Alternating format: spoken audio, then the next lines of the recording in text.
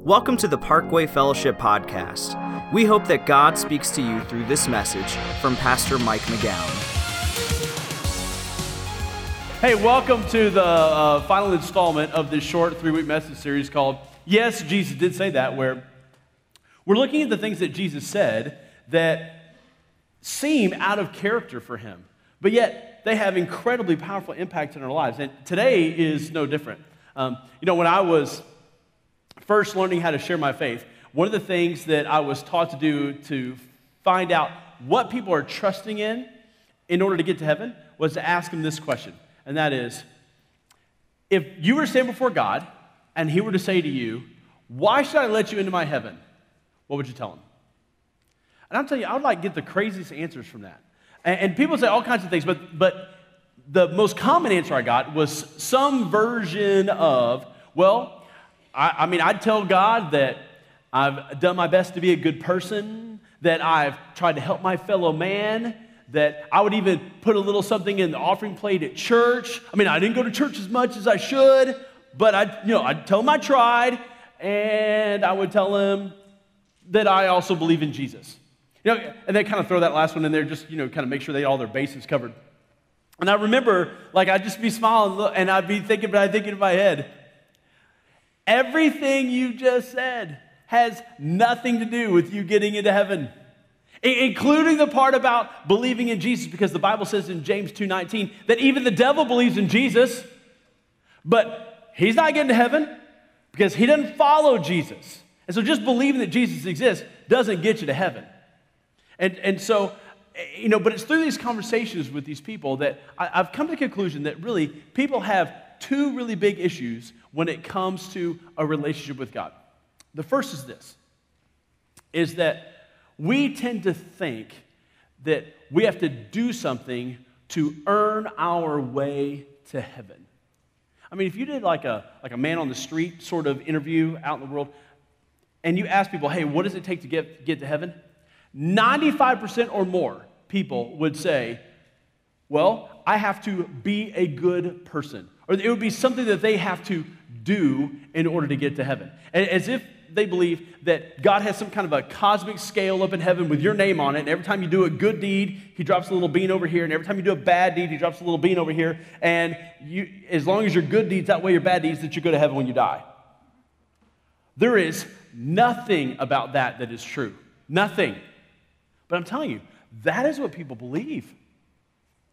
The second big issue that I think people have, and I find this to be true for Christians more than anything else, is that we believe that we have to do things right to get God to love us.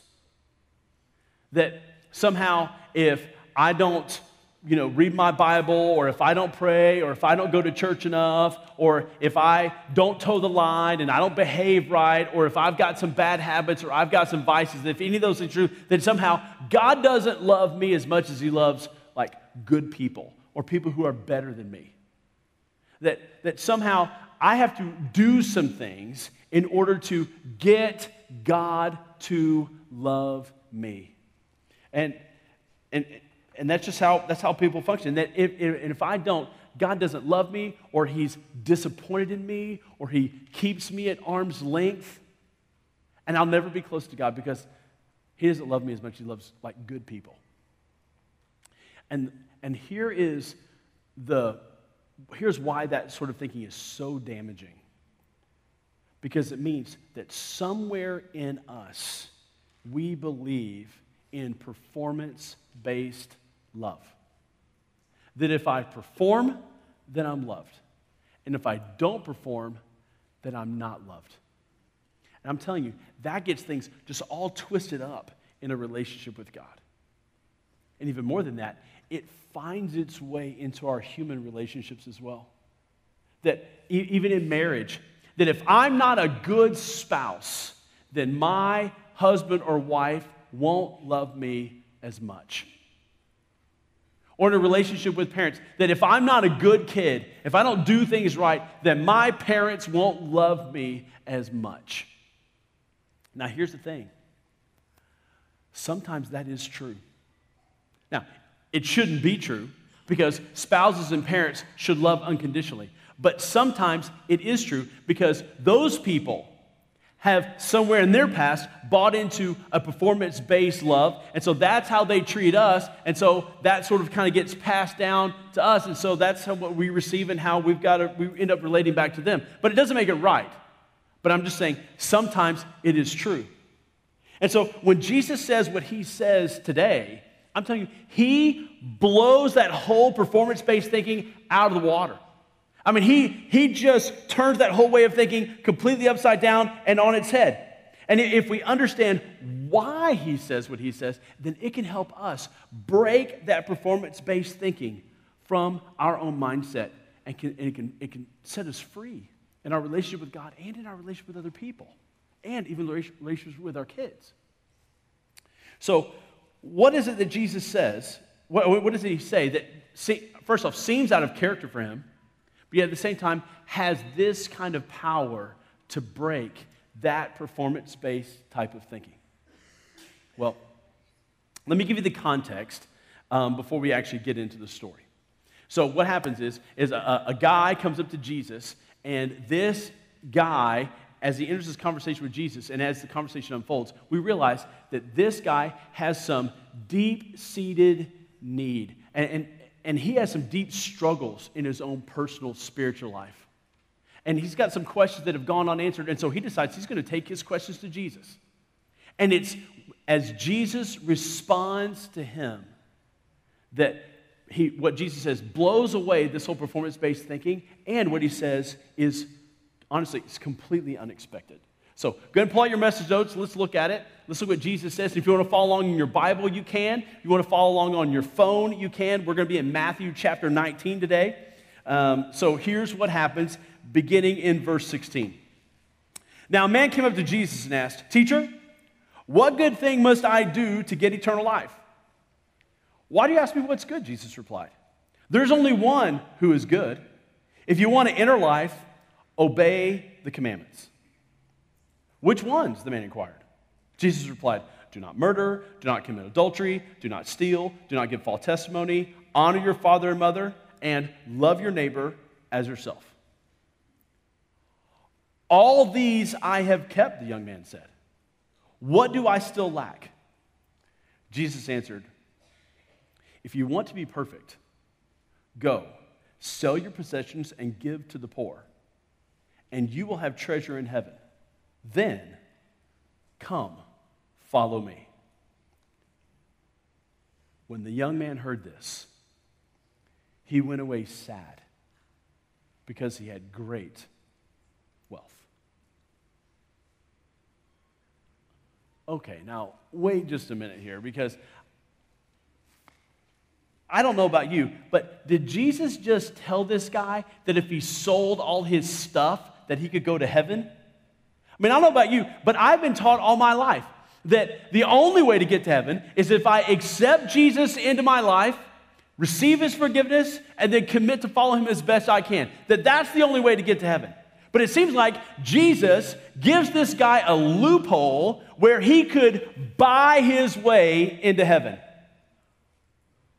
What? Really? Okay, well, just like everything else in this series, if we take the time to understand why Jesus says what he says, then what he says becomes clearer. So when we understand the why behind the what, then the what makes more sense. And this passage is no different. So why does Jesus say what he says to this young man? Here's the first reason. This is what I want you to write down. This is your first fill in the day, okay? The first reason why Jesus says what he says is that, number one, I cannot hide my deepest struggles from God. I cannot hide my deepest struggles from God. Look, this has always been one of my very favorite encounters that Jesus has with a person, because the reason I love it so much is that, Jesus gets straight to the heart of the matter without beating around the bush. This guy knew he wasn't right with God. He knew he was missing something. He just didn't know what he was missing. But get this. Everybody thought the guy had it all together. Everybody thought that this guy had no struggles with God. He had probably done more good deeds than anybody else. Nobody thought he struggled at all spiritually. But Jesus did. And Jesus knew exactly what he was struggling with. Before this guy told him, Jesus already knew. He already knew that this guy loved his money more than he loved God. And so after their conversation unfolds a little bit, Jesus decides to just put his thumb on the big issue. And he says, you know what? Go, sell everything you have and give it to the poor, and then come follow me. And the truth is, in one of the saddest verses, one of the most heartbreaking verses in all the Bible, it says, he went away sad because he had great wealth. Heartbreaking. See, here's the thing. You and I, we can't hide our deepest struggles from God. He sees directly into your heart. He knows. God knows what it is that competes for your allegiance. He knows what competes for your heart in a relationship with him. Look, and I don't know what your inner struggle is. You know, for this guy, it was his money. And maybe for you, it's your money. Maybe it's your possessions. And so, if it's your possessions, that means that, you know, you work hard and you don't spend and you don't give and you acquire and you accumulate and you stack it all up, and the branding and the label, that's what means so much to you because it is your possessions and it's your money that competes for your allegiance. And that's what's most important to you. You know, or maybe for you, maybe it's a need to be loved. And maybe for you, it's this insatiable need to be loved because, I don't know, maybe you didn't grow up loved as a child. Maybe it's because you were abandoned, or maybe it was because you were abused. But whatever it is, maybe you're insecure. And so what you think about most is what other people think of you. And so you so desperately want someone to notice you, to love you, to care about you.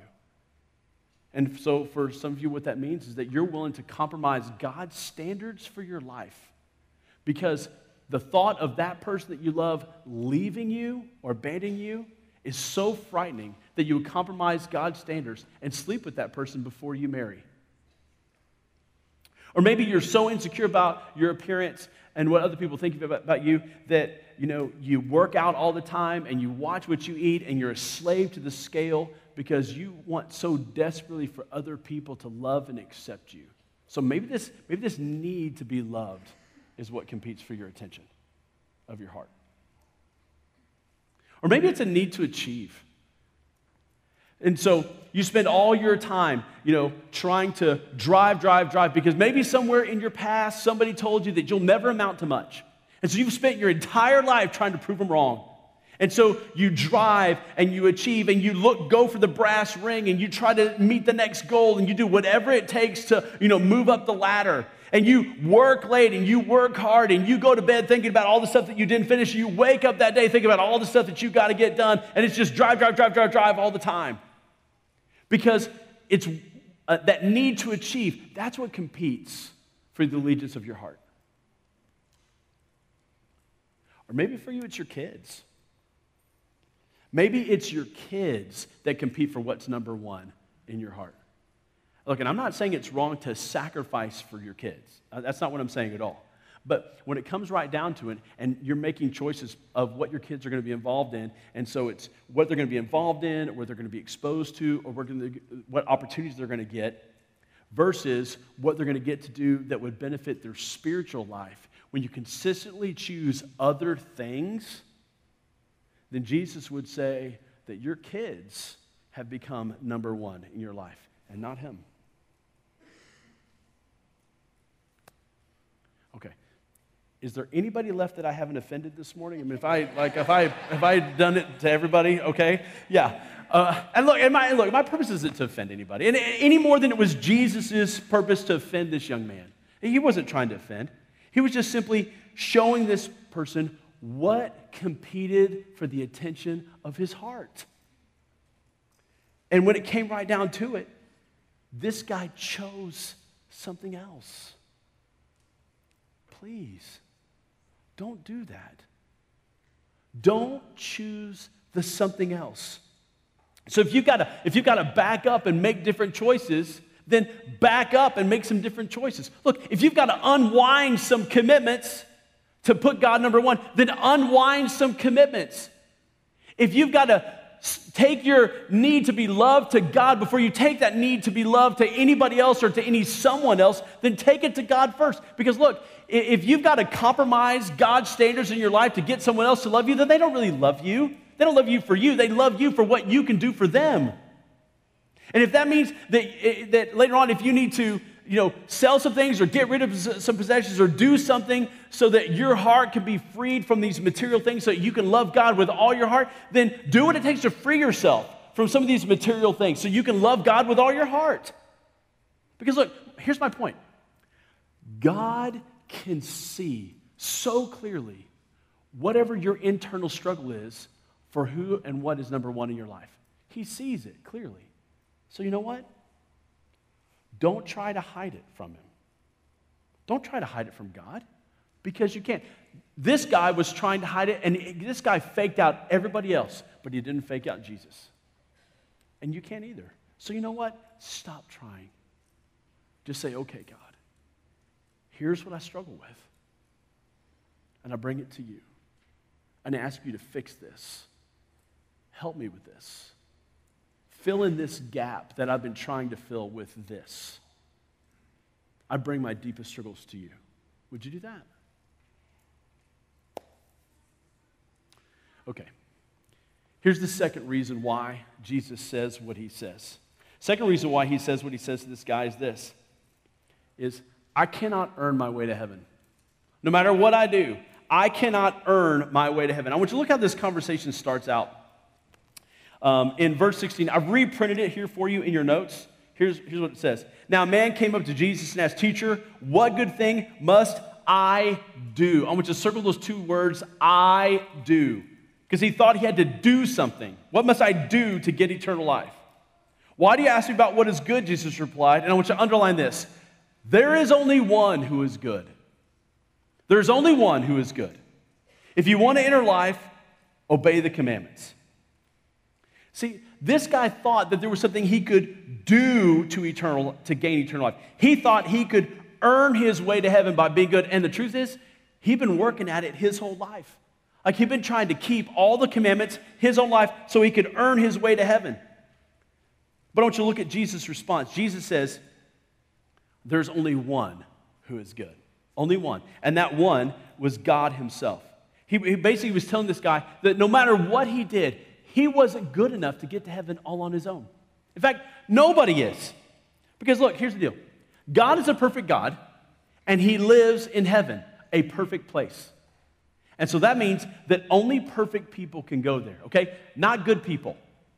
Not better than most people. Perfect people. Only perfect people can go there on their own merit, which is not good news for us. Because the truth is, all of us have sinned. And so if we've ever sinned, then we're disqualified from going to heaven on our own.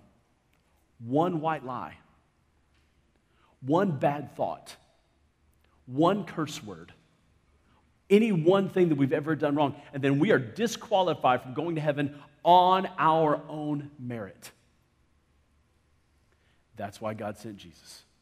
That's where Jesus comes in. God sent Jesus to this earth, and Jesus lived a sinless life. Jesus never sinned, so he didn't need anybody to save him from his own sins. And so therefore, Jesus is uniquely qualified to offer himself as a sacrifice for our sins, for your sins, for my sins, which is why Jesus died on a cross. He died on a cross so that his death could pay the price for your sins and for mine. And the only way, let me repeat this, the only way to get to heaven is to ask Jesus Christ to come into our lives to forgive us and then commit to follow him. Because look, here's the deal. You can't earn your way to heaven. And I'll even say this. You can't add anything to what Jesus has done to earn your way to heaven. So it's not like what Jesus did plus a little bit of good behavior from me. Because if that were true, that would mean that the sacrifice of Jesus somehow isn't quite good enough to forgive all my sin. That somehow Jesus needs a little help from me. He needs a little bit of my good works to add to what he's done in order for me to be forgiven, in order for me to get to heaven. That is just simply not true. It is Christ alone. I can't add anything to the mix. It's Jesus alone and what he's done that brings forgiveness to my life. And so look, here's the deal. If you need to unwind some of your thing, if you've been trusting in your good deeds, or maybe your good deeds plus Jesus to get you to heaven, then I want to give you a chance today to trust in Jesus alone. So if in your worship notes, there's a prayer that you can pray, asking Jesus alone to come into your life, to forgive you, and commit to follow him. And look, and you follow him not in order to gain his love, but it's because you already have his love. And so if you've never asked Jesus Christ to come into your life to forgive you, I want you to pray that prayer right now, because it's not anything you've done or anything you've done plus Jesus. It's Jesus alone, because you can't earn his forgiveness. So if that's you, take a second. I want you to pray that prayer right now. Okay? All right, for everybody else, let's look at the third reason why Jesus says what he says. Here's the third reason why he says what he says to this guy. Is because how much I have has nothing to do with how much God loves me. How much I have has nothing to do with how much God loves me. See, in this day and age, when this happens, the people of Jesus' day believed that if you had material wealth, it's because God loved you more. And because God loves you more, that's why he's blessed you with material wealth. And if you didn't have material wealth, it's because God didn't love you very much. You know, ironically, 2,000 years later, people still think the same thing. That if God loved me, he would give me material wealth. And because I have material wealth, that means that God loves me more. Or if I don't have material wealth, if God loved me more, he would give me more. I mean, it gets all tied up in their form. It's that whole performance-based type of thinking. But one of the reasons Jesus tells this guy to sell everything and follow him is to help this guy understand that how much he has nothing to do with how much God loves. How little he has nothing to do with how much God loves. The same is true for you and me. How much you and I have or don't have, literally, it has nothing to do with how much God loves us. Because look, if it did, if how much I had means that God loves me more, then let me ask this question. Why wasn't Jesus the wealthiest person that's ever walked the face of the earth? Right? Have you ever thought about that? If wealth is a sign of God's love, then why wasn't Jesus obscenely rich? But Jesus didn't have any money. He didn't own a home. He didn't even own a means for transportation. In fact, the only time in the Bible where we see where Jesus didn't walk was when he borrowed a donkey from somebody else. So Jesus didn't have any material wealth at all. But if he's got something, God loves him the most, then why wasn't he insanely rich? I'll tell you why. It's because how much I have has nothing to do with how much God loves. How much I have has nothing to do with how much God loves. Now, let's be honest.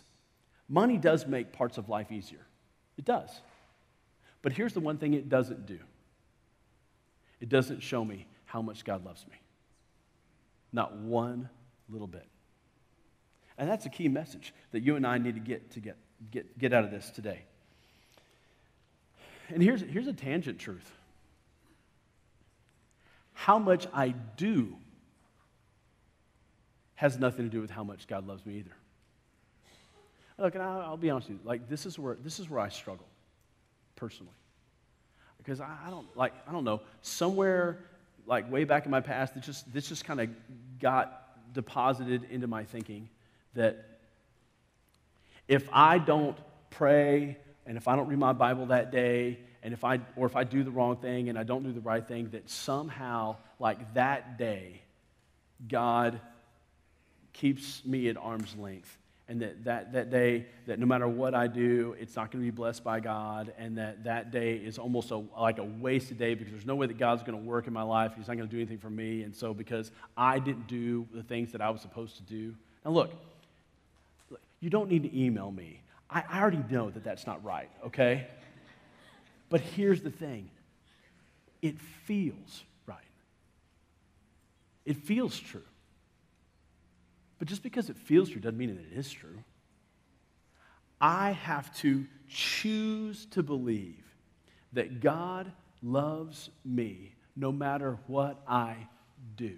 That how much I do has nothing to do with how much God loves. Now, I mean, does God want me to, read my Bible and pray and do all those things? Yes, he does.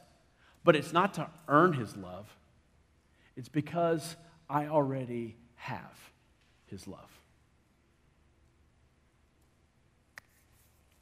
Okay. One big clarifying question as we wrap up today, okay? The big clarifying question is this. It's okay, Pastor Mike, do I have to sell my stuff to become a Christ follower? I'm like, bottom line, do I have to sell all my stuff to become a Christ follower? Look, the answer is no. No. Because one of the things that bothers most people most about this passage is that it seems that Jesus is telling this guy that if he sells everything, he'll go to heaven. That's not actually what Jesus says. In fact, I've reprinted for you in your bulletin what Jesus says. Look what Jesus actually does say. Verse 21. Jesus answered, if you want to be perfect, go, sell your possessions and give to the poor, and you will have treasure in heaven. Then come, follow me. Jesus doesn't tell the guy that he'll go to heaven. He tells him that he'll have treasure in heaven. So look, so you don't have to go sell everything as a condition to become a Christ follower. That's not what it says. Now, here's the deal. I'll be honest with you. After you become a Christ follower, there might come a time in your life when Jesus does tell you to go sell some stuff. Maybe he wants you to divest yourself of some of these material things so you can better follow him. Maybe, maybe not. I mean, I don't know. But that was the key for this guy. And so that's what Jesus tells him to do. So let me wrap up today with this thought. The big overarching purpose of this passage is for us to understand that there should be nothing that we shouldn't be willing to lay down to follow Jesus, to follow God. There should be nothing that I would withhold from him. That I'd be willing to lay down whatever he wants me to do. Not as a condition to earn his love, but as a response to his love, because I already have it. Because God cannot love me more than he already loves me right now. God cannot love you more than he already loves you right now. Whether it feels true or not, that's the truth, and we have to accept it. And that's what Jesus wants us to do out of this passage. So, bow your head, close your eyes. Let me pray for you.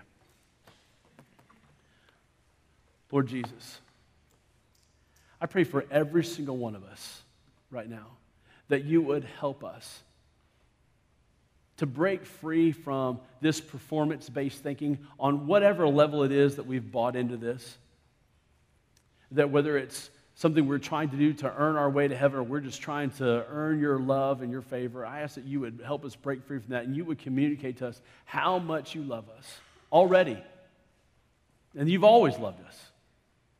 And it is because of your unfathomable, reckless love that you just love us without limit, that you just love us with abandon, and that you would help us to understand that, believe it, and walk in it.